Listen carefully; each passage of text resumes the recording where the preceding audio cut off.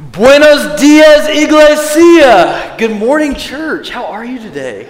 Are you awake yet? I am. I am so excited to be with you today. My name is Adam, and I'm one of the pastors here at First Christian, and I am looking forward to finishing out our series today, Love Like Jesus. But before we get there, I thought it'd be cool to share a couple of stories with you that I've got to hear or experience this week about the generosity of this community, this First Christian Church community. So the first story I wanted to share with you, the first thing I want to let you know about is because of the generosity of this community here at First Christian, we were able to send 17 grad students, area ministers, and staff members from First Christian Church to a conference called the Exponential Conference in Orlando.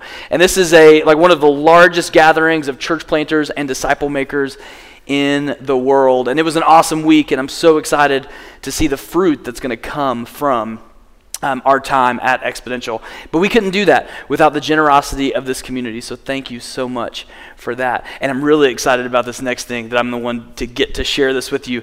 And it's an update about our Love Month food drive. So every year, we raise as a church, we give as a church about 1,000 pounds of food. Now that's a ton of food. But this year, because of your awesome generosity, this community gave 5,416 pounds of food. Oh my gosh, that's crazy. That is awesome. I'm told that that's enough for about 4,500 meals for people in our community. That is so crazy awesome. And I'm telling you, that's life-altering, community transforming generosity. And that's what can happen when we love like Jesus. That's the kind of thing this series is all about. See, when we choose to follow Jesus, we begin the process of trying to become more like Jesus. Throughout this series, we've been looking at some key ways we can learn to love like Jesus, because if we're going to live like Jesus, we can't separate that from loving like Jesus. And last week, Ethan talked to us about loving the nations, and he reminded us and kind of warned us of the dangers of an us versus them mentality. And he reminded us, and he kind of put in perspective for us, that anytime God names an us in the Bible, that us is always for them. It's always for people who are different than us. And I don't know about you, but this series has really challenged me in some powerful, awesome ways. When my friend JD talked to us about loving around the table, he challenged me a few weeks ago to rethink how I approach meals, because I don't know what mealtime looks like for you, but at least definitely lunchtime, I'm flying through Taco Bell on the way to somewhere else, and I'm just eating all kinds of junk, and I'm eating it by myself. So both of those things are bad. I'm eating junk food, and I'm eating it by myself. And I'm missing out on all kinds of opportunities to connect with people in meaningful ways. And I've also been challenged through the series to think about how I love my neighbors. Because sure, I'm friendly with my neighbors when I see them. You know, I ask how things are going. I comment on their lawn, right? Those kinds of things. But if I'm honest with you, most days I go home, I pull into the garage, I close my garage door, and I never interact with my neighbors. But Jesus invites us into a different community than that.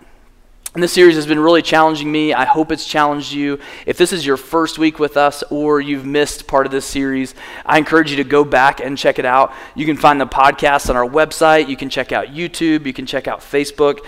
All of it is there. Don't miss out on this awesome series. And today, I get the opportunity to wrap up this series, Love Like Jesus. And I get to do that by looking at the thing that binds all of this other stuff together. The thing we're talking about today makes all the things we've talked about in the series possible.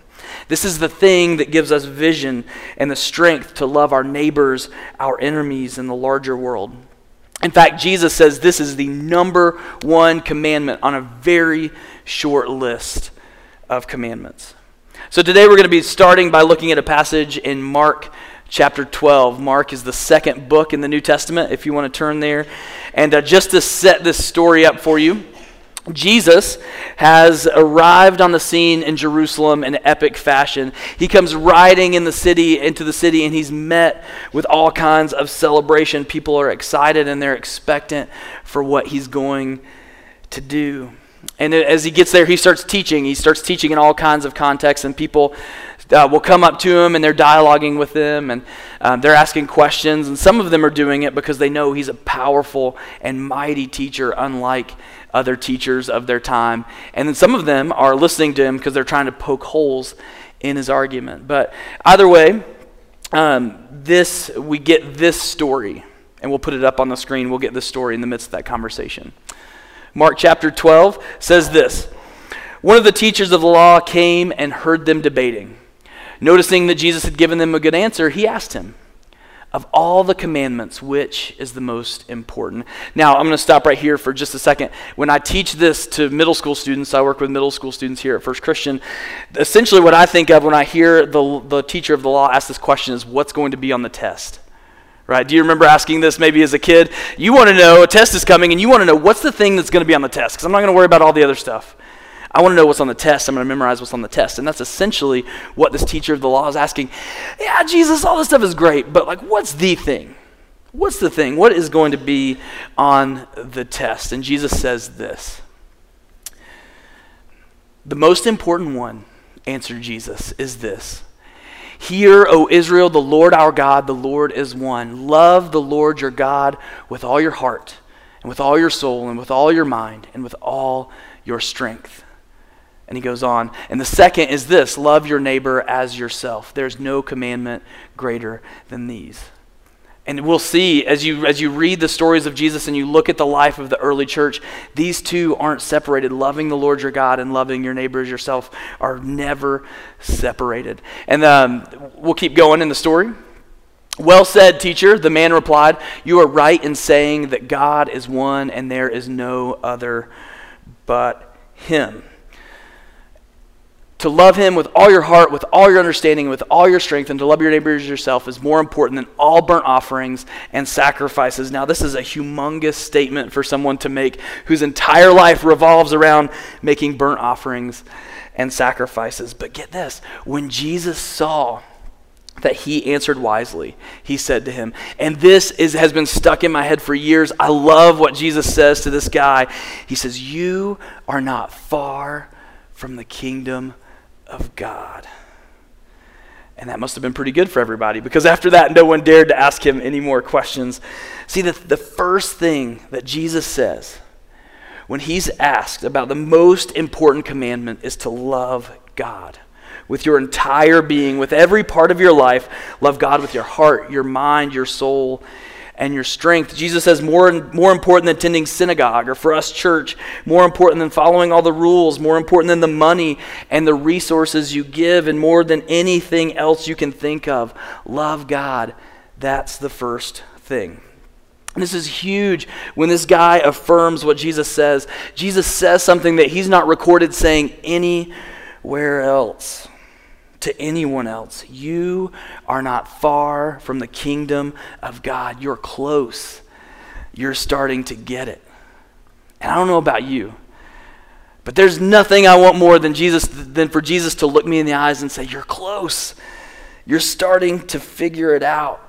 Now you're on the right track. Keep moving in this direction and you will always be moving toward God. So if we want to get close to the kingdom, Jesus says, love God. And these words aren't new with Jesus. In fact, Jesus is reminding the people of something that has been a part of their story from the very beginning. From the time they were journeying out of slavery in Egypt into the promised land that God had given them. These words are given to the people to prepare them for their new lives in a place with a new mission. During one of his talks, Moses, the guy who was leading the Israelites through the wilderness, he's declaring this and telling this to the entire nation of Israel. He says, hear, O Israel, the Lord our God is one. Love the Lord your God with all your heart and with all your soul and with all your strength. See, Moses knew, just like Jesus knew, that loving God was the key that would unlock and activate Israel's mission. And it was more than that. Moses goes on to say to the Israelites that their success, whether they stay in the promised land or not, their success and their life in the land would be determined by how well they love God. An entire nation's success hinged on whether or not they loved God. And Jesus extends this teaching to help people then and to help us today see that loving God is the key to unlocking Jesus' mission. See, loving God is the secret ingredient that transforms all the things we've been talking about in this series. To put it another way, loving God is the key to loving like Jesus. Loving God is the thing that gives us the strength, that gives us the wisdom, that gives us the power to unlock love around the table, to invite people into our homes and share meals with people who may be close to us but far from God. It's the key to unlock love for our neighbors, to share the everyday stuff of life with people in the places where we live, work, and play. It unlocks love for our enemies, to engage in service and dialogue with people we disagree with. It's the key to unlocking love for the world, to reject an us versus them mentality and engage with people we consider other. Loving God is the key to loving like Jesus. But what does it look like to love God? Like, we know this truth, but it can be kind of a difficult concept. See, love is a difficult concept for us to grasp, even in our relationships with the people around us that we see every day. But it becomes more tricky and more difficult to understand when it comes to loving God because it's a little more abstract. See, this is something we know, but it's much more difficult to do. I mean, think about it. We at least have a vague sense that we're on the right track with loving friends and family because we share life together, right? We eat meals together, we work out conflict together, and we do tangible things to care for one another. And I can tell how well I'm loving my neighbor when they do or say something that I don't agree with.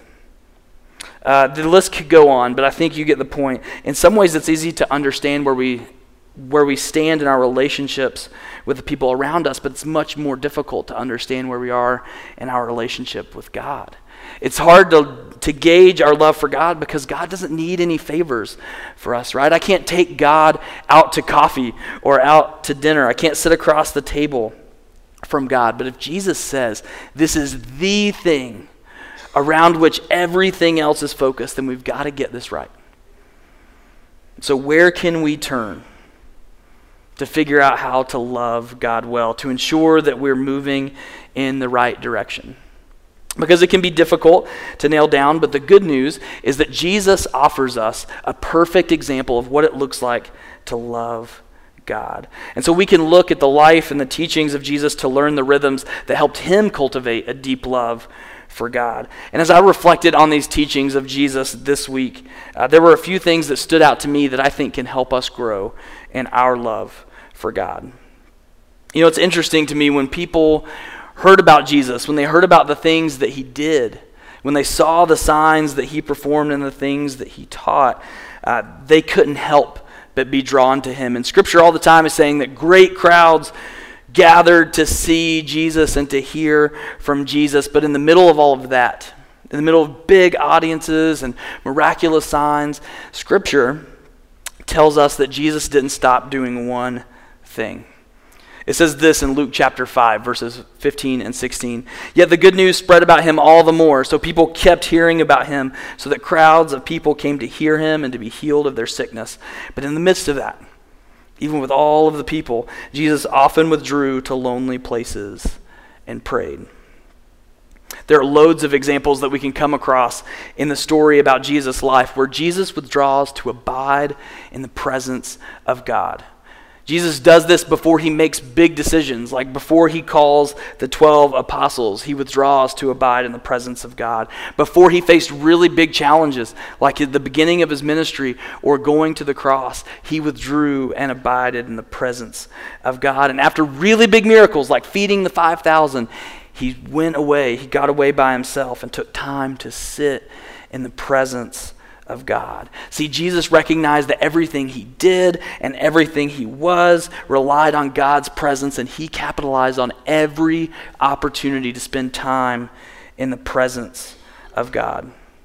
See, Jesus, if you think about it, Jesus only had roughly 3 years to achieve the redemption of the entire world and to launch a kingdom movement, yet he still found time to pause in the presence of God. And this was hard for Jesus, and it's hard for us as well. There's so many things fighting for our attention, and the noise feels like it just gets louder every day. There's work to be done. There's causes to be championed, people to talk to, needs to be met, meetings to be had, messages to respond to. But in the middle of all of that noise, Jesus pauses. He gets away, and he abides in the presence of God. This was Jesus' source of strength and focus, and it's our source as well.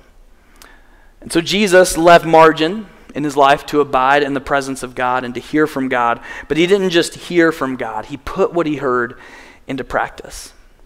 At a certain point in each of the gospel stories, Jesus shifts his attention toward preparing his followers for his departure.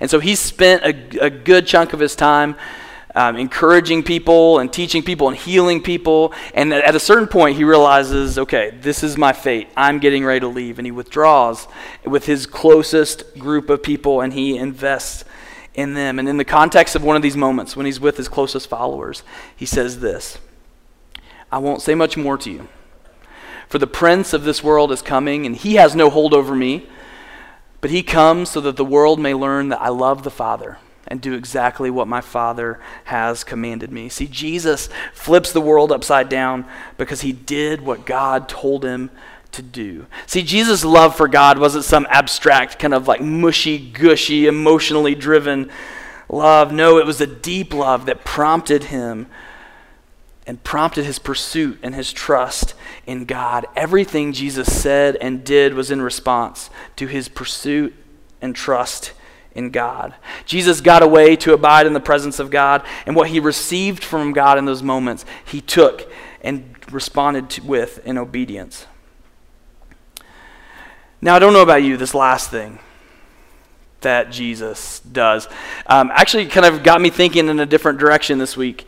I picture Jesus being so super holy and like so focused on mission that he just did everything alone.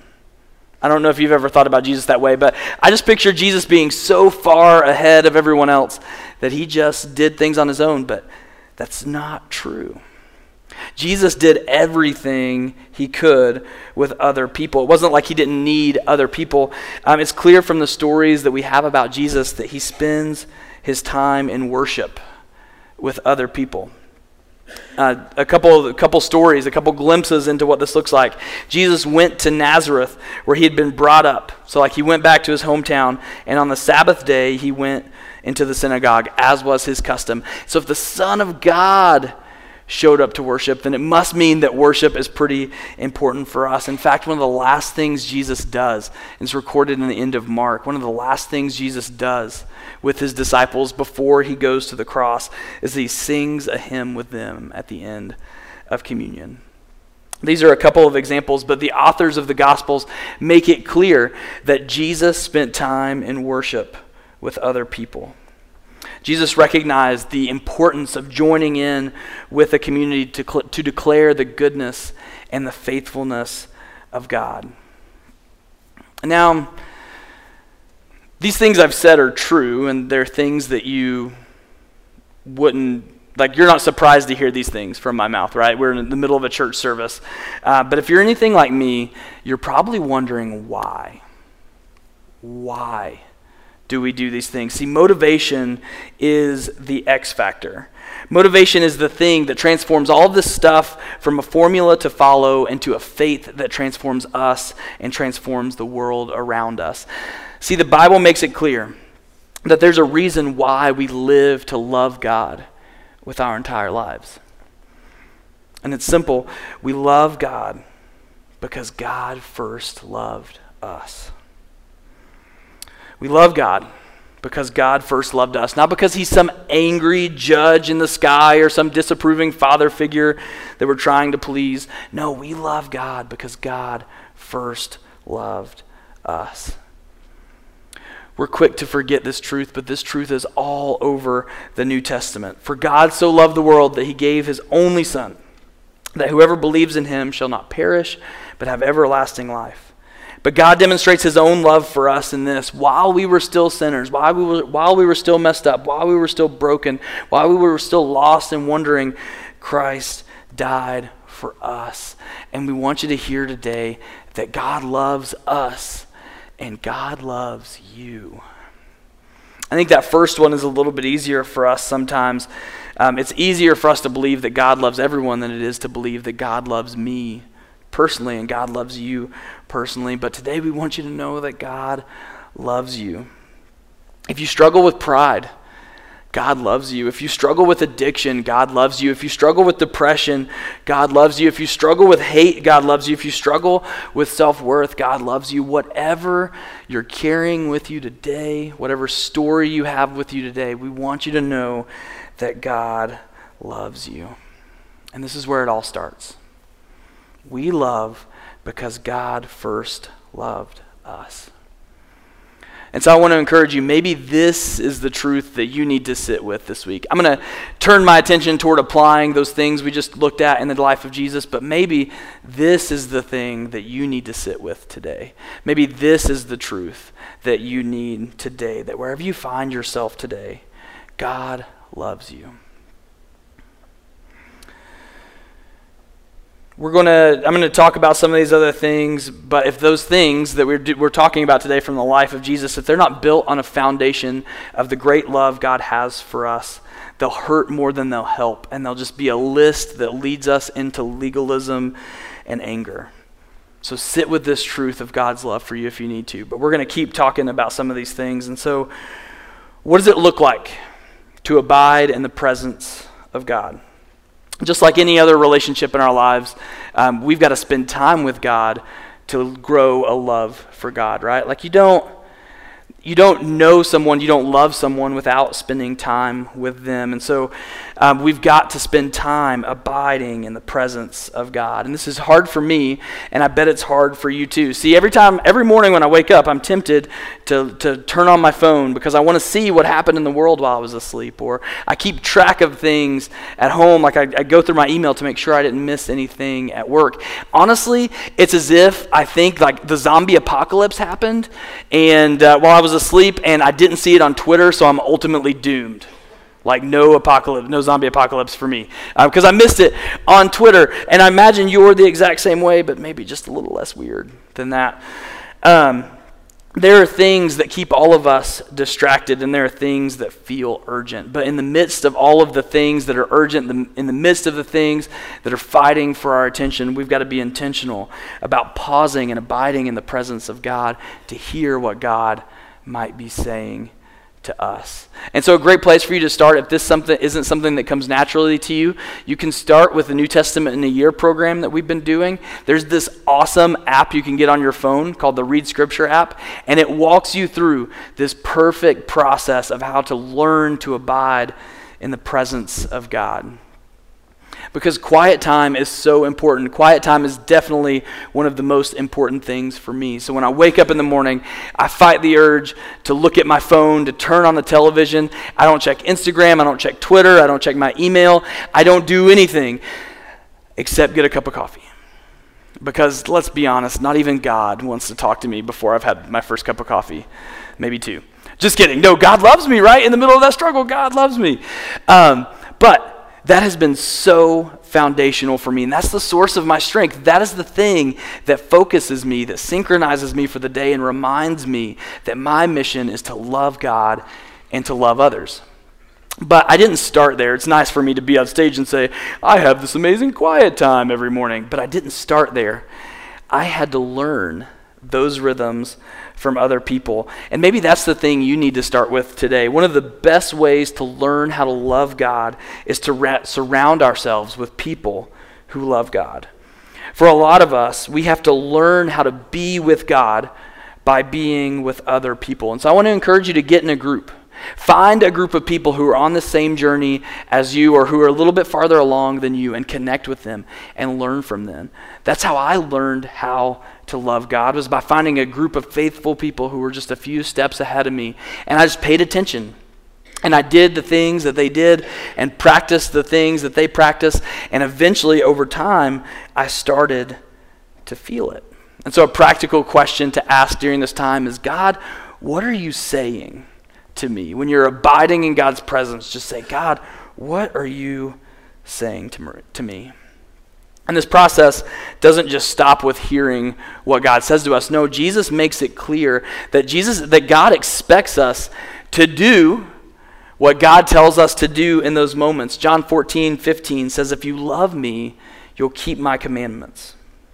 And he goes on a little bit before that. He actually says, "Very truly I tell you, whoever believes in me will do the works I've been doing, and they will do greater things than these because I'm going to the Father." See, we grow in our love for God when we trust God enough to do what God is telling us to do. Because we take that step out in faith and we see God show up in a mighty way, and we take another step and another step and another step, and we see God come through and we see God show up in mighty ways, and our trust for God grows and our love for God grows. It's in the context of obedience that our love for God grows. And so a practical question to ask in these moments of abiding is, what am I going to do with what you're saying? So we've got to abide and we've got to obey. And finally, we've got to pursue God with others in worship. And this one isn't always easy because someone came up with a really great idea to cut an hour out of your night. And you wake up ready for church on Sunday morning, or wake up to get ready for church on Sunday morning, and you just want to lay in bed. I don't know if my bed ever feels any better than it does on Sunday mornings. But it is so super important to worship God and pursue God with other people. And sometimes we get here and to find that we don't like any music choices of the day. Sometimes we dread coming here because of the people we'll see or the conversations we know we're going to have. Or sometimes we're just frustrated with God and with the church. And see, sometimes worship is something that we feel and sometimes we don't. But the intentional focus on God's goodness over time in a community changes and transforms our hearts and our minds. And so I want to encourage you to participate in worship consistently. Abide, obey, and worship. And this point is so important that we don't want to just spend time talking about worship today. We want to continue practicing it together. In just a minute, we're going to invite you to stand and join us as we worship and declare our love for God. But before we do that, I've got one more thing I want to encourage you with in terms of worship. From today, if my math is correct, and often it isn't, so you can check me later and tell me. If I'm understand correctly, Easter is 42 days away from today. And so we want to encourage you, join us for Easter and invite someone along with you. Invite someone to participate in the awesome worship experience and into what God is going to do through Easter here at First Christian. So make sure to join us April 20th and 21st for the awesome Easter services that we have planned for you, for our community. Let's pray. God, we shout for joy to you. We worship with gladness and we come before you with joyful songs. We know that you are God. You are the one who made us and we are yours. We are your people. We enter your gates with thanksgiving and your courts with praise. We give thanks to you and praise your name, for you are good and your love endures forever. Your faithfulness continues through all generations. Amen.